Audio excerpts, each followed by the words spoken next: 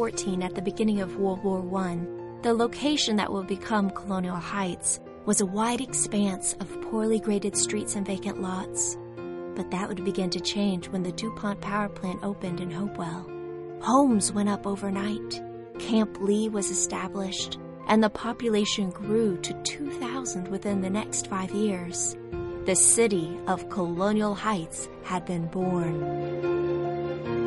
It was 1917 when a Baptist named E.A. Vivaz and a Methodist named J.K. Fletcher founded an afternoon Sunday school under a tent on the corner of the Boulevard and Richmond Avenue. It was from this school that Colonial Heights Baptist Church would be established. The tent was replaced by a small building to house the school, but within a few years the congregation found itself in need of a larger facility. In 1924, a building that would house 500 in classrooms and 600 in worship was completed at the cost of $55,386, what would be the equivalent today of $750,000. No sooner had the construction ended than the Great Depression hit our nation. The burden of debt was almost too much to bear for the small community, but they were faithful, and the Lord preserved their homes and their church. Additional educational space was built in 1955, and then again in 1962. By 1994, a new, larger worship center had been built, and the original facilities had been refurbished and improved. It would be less than 10 years later that Colonial Heights Baptist Church would again be out of space and looking to grow beyond physical borders. In October of 2003, the church approved the purchase of 38 acres of land located at the corner of Jefferson Davis Highway and Harrogate Road. After 88 years of history in the city of Colonial Heights, the church moved to its new location and began a new chapter in a new millennium. But the story wouldn't end there. Once again, Colonial Heights Baptist Church found itself with an opportunity to grow even further. And on Easter of 2013, reached beyond geographical borders with the launch of a second campus in Midlothian, Virginia, and became one church in two locations, the Heights Baptist Church. While we celebrate a rich history, we look ahead to the opportunity to have an impact in Colonial Heights, in Midlothian, in our community, our state, our nation, and around the world. All to reach one more with the good news of salvation in Jesus Christ.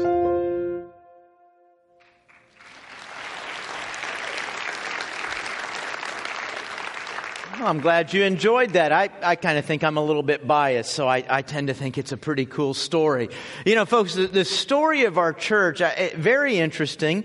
Great periods of excitement and growth and impact. Of course, we also have in our church history, our church story, a little bit of conflict. And a whole lot of change. As a matter of fact, you saw what was the larger worship center being built down at our other property. We moved into that. They moved into that in 1994.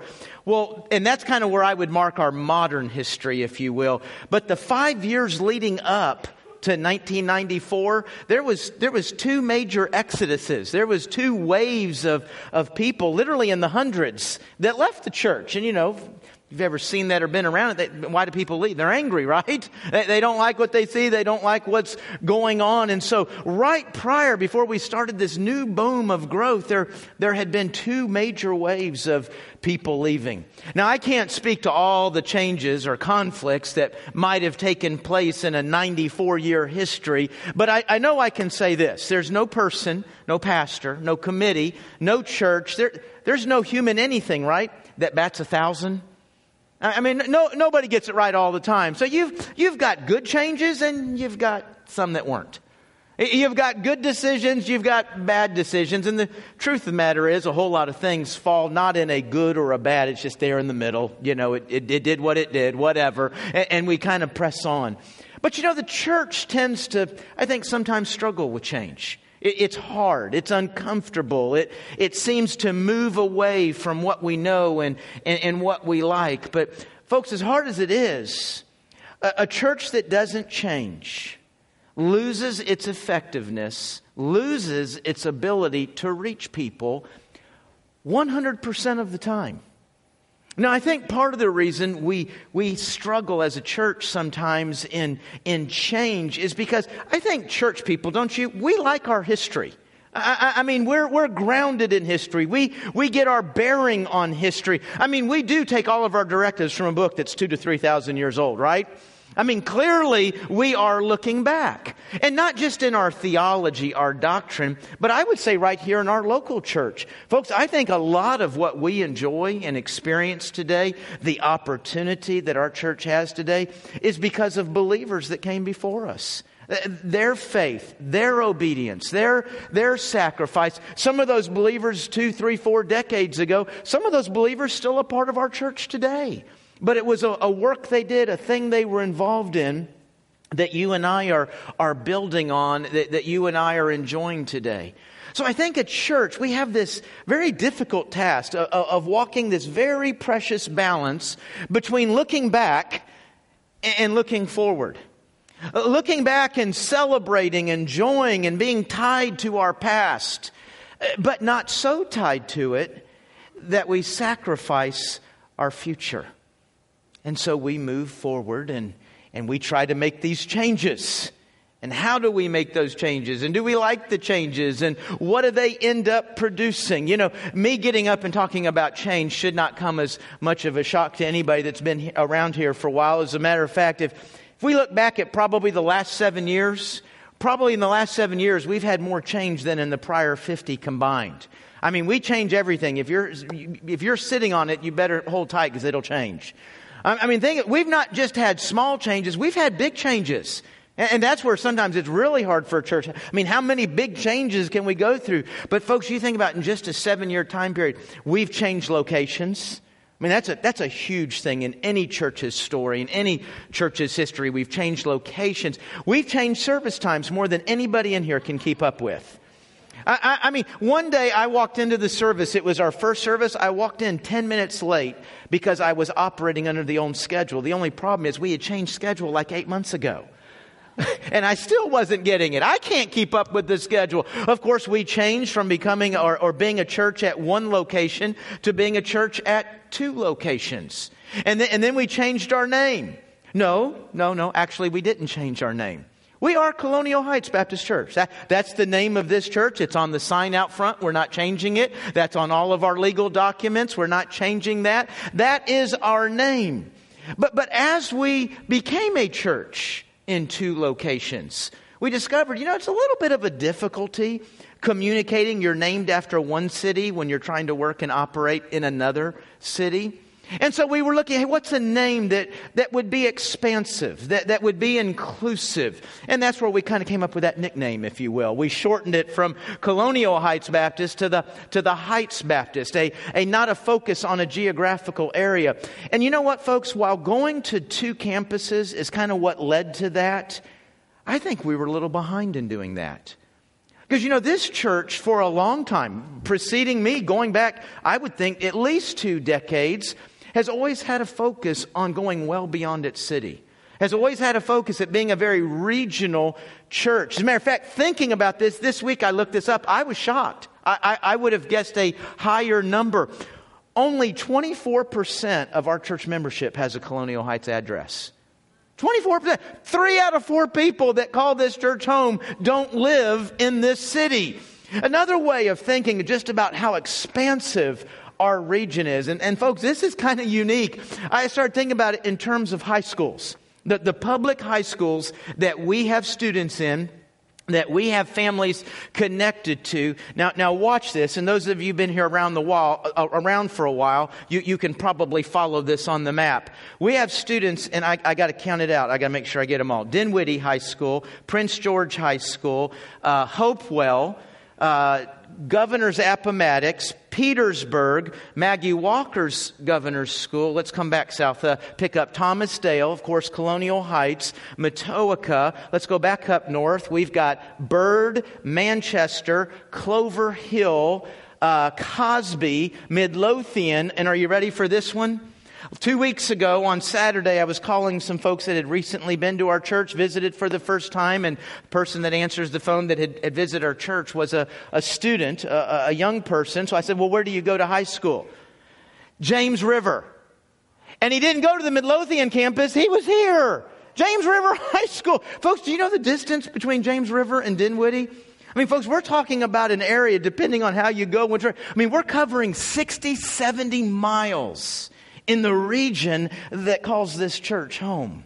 And so that's why I'd say, you know what? We kind of need a name that says, hey, we're reaching into all cities, all counties, all communities. Now, what I just did is I spent, I don't know why I don't even wear a watch. But I just spent 3 minutes kind of explaining why we kind of went from referring ourselves as Colonial Heights Baptist to the Heights Baptist. You know what, folks, we could just go over changes after changes, big ones, small ones, and I could spend 2 or 3 minutes saying, well, this is why we did that, or maybe on some of them I'd spend 20 or 30 minutes saying why we did that. But I actually can speak to any and every change you've seen, whether it was the past year, you say, well, you don't have a reason for that. Any reason. Yes, I do. I got a reason for everything. But there's one thing that guides everything we're doing. It's to reach one more. Now, I've never sat in a meeting where our only goal was to reach one person. Usually we're thinking, now, would this reach dozens? Would this reach hundreds? Hey, could this reach 1,000? We're usually thinking like that.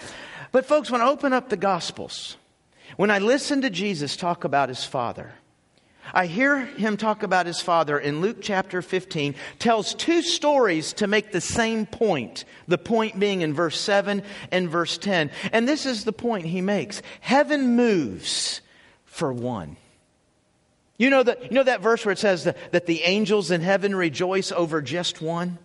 You know, in that story it talks about the Father leaving the 99. You know, we're already in the group. We're already family. We're here because we like this song and we like this look and we like this, what's done. Hey, the 99 that are already here, says the Father would leave all that to go get the one that's still lost. All of heaven moves to go get one. And folks, that's really how we try to evaluate ourselves. Okay, we made this decision. We made this change. We're adding this. We're trying that. Is it getting just one more? If you kind of look at what has gone on in the midst of all these changes, 7 years ago, the year that we were at that big yellow church you just saw a moment ago that was about 3 miles down the road, 7 years ago, our last year in that building, our average worship attendance was 1399. Really? We couldn't get one more? Man, really?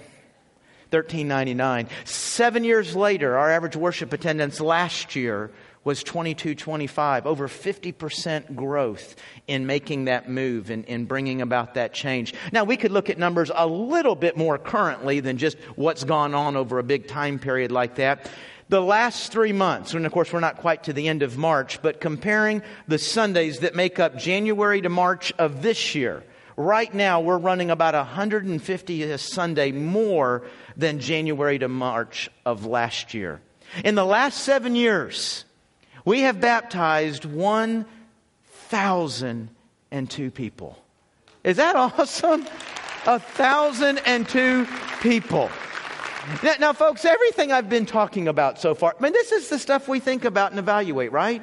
When you go visit a church, you've just moved from one city to another, you're changing churches or whatever. You walk into a church and you visit one Sunday, 2 Sundays, several months. And what is the music? And what about that preacher up there? Well, he's a little different.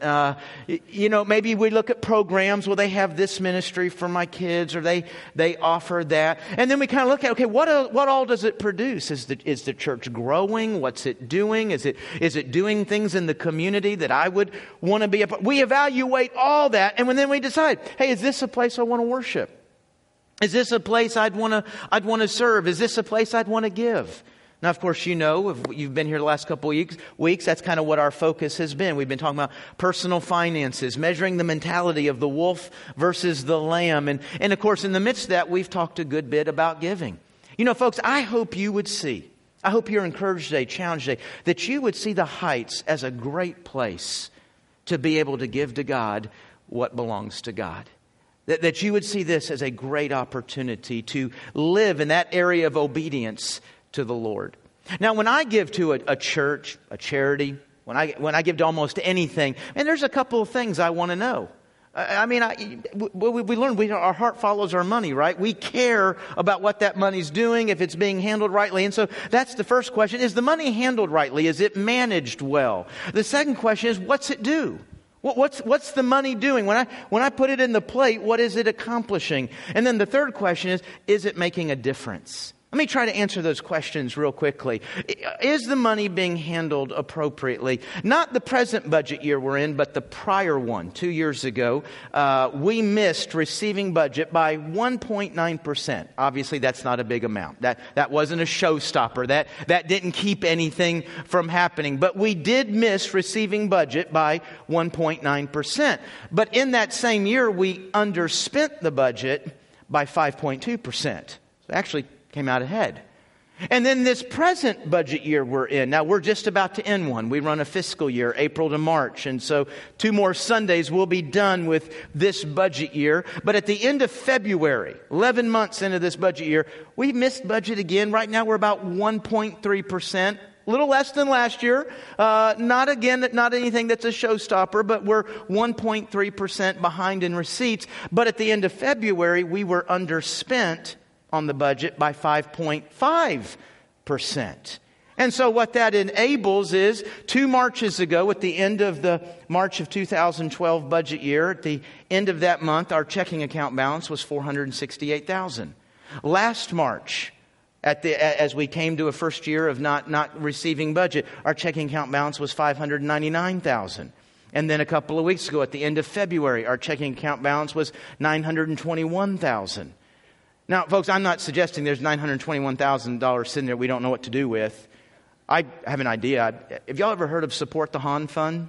It's an awesome, awesome thing to do. No, almost all of that money, it goes somewhere in the budget. It's designated to certain places. But folks, there's not many churches, there are not many organizations of any kind that can miss receiving receipts over 2 years and see the checking account double in the amount of time. And of course, you remember last month that in the midst of these 2 years, we also made the announcement last month that we made an extra $500,000 payment to our debt, to our loan on the church. So that would be some of the ways I'd say, hey, I think it's being handled rightly. But that's somebody from the inside. What about somebody from the outside? We do every single year for the last 8 years, we pay pretty significant amount of money to have an accounting firm come in and do a complete audit of all of our books. Not just if stuff adds up and it's going where it's supposed to go.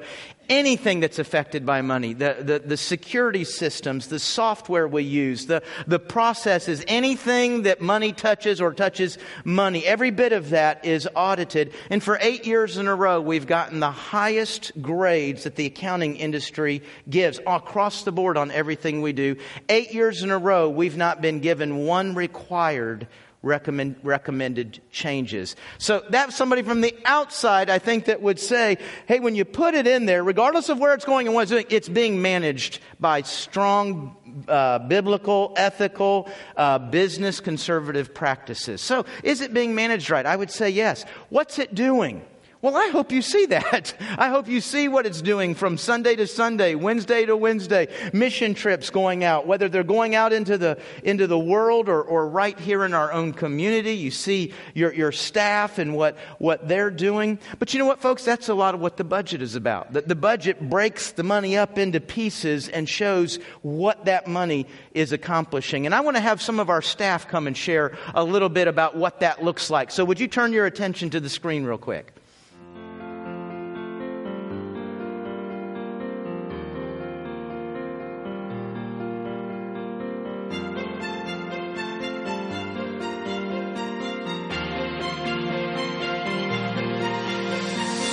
The foundation for all of our values is our relationship with God and our commitment to His Word. All the other values we have are just what spring out of what we discover as we read and study and seek to submit ourselves to that truth. And our budget addresses that by providing for the preaching and teaching of God's Word week in and week out, for attempting to bring shalom to individuals, to families, to marriages through the counseling of God's Word, and for discipleship, for equipping the saints to do the work of ministry, moving people from being fed by other people to feeding themselves to being able to feed others from God's Word.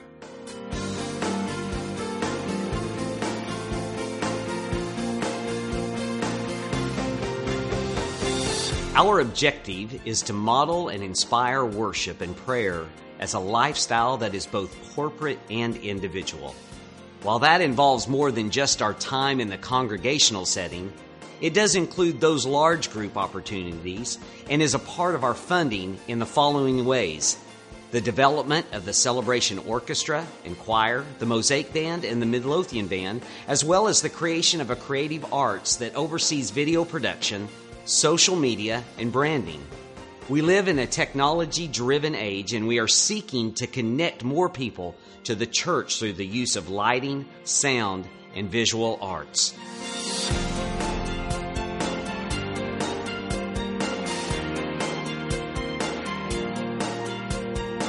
We believe God has called us to live out our faith through a community of believers.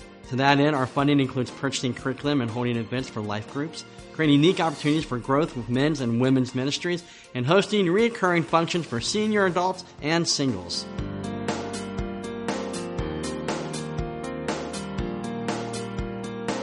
We work together in our community and around the world to try to share the good news of what Jesus Christ did for us on the cross. In this area of our core values, it means things like our giving to the cooperative program, where we work together with Southern Baptists all around the country to take the gospel into the world.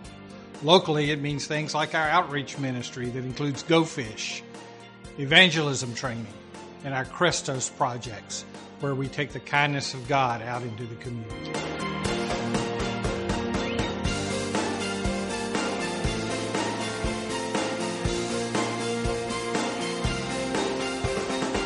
Believing that God gifts and empowers us to serve Him, His church, and each other, we provide funding to equip and encourage people to find their place in the body of Christ here at the Heights.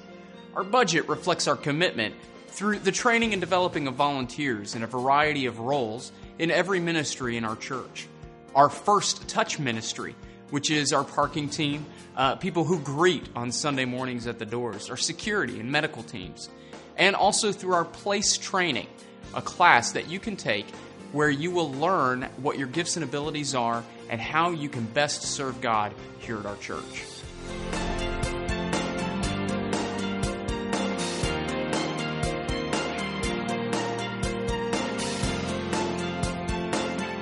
We believe our calling as a church is to reach each new generation with the gospel and equip them to carry on the mission.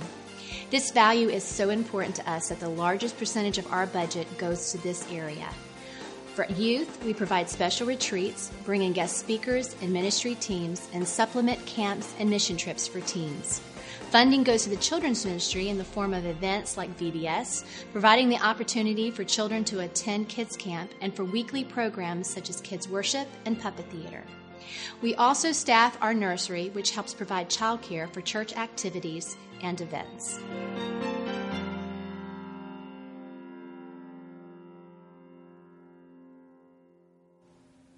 And what you just saw was 6 core values. Folks, those core values is what keeps us going back to God's Word, so that as we look at who we are and what we're doing, that we make sure it actually lines up with who God said we're to be and what God said we are to be doing. And that guides, those 6 values guide every decision we make, including how we build a budget, how we do our finances. And then that leads us to one last question. Is it making a difference? You know, there's a lot of things we might point to. Imagine some of you can say, hey, here's the difference it's made in my life. Here's what's happening in my home. And we could point to things around our community, around our world. But there's one way, I think, that's very significant of looking at the difference that it's making. Again, would you turn your attention to the screen? You know, folks, I'm glad you clapped. Glad you thought that was exciting.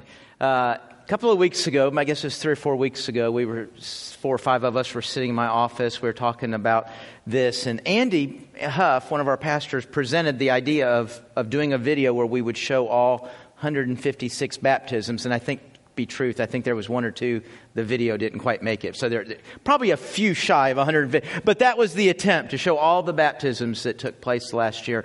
And I'll be honest with you, it's a little embarrassing to say. My first thought was, all of them? That sounds kind of boring. But we're just going to sit there and watch it over and over and over.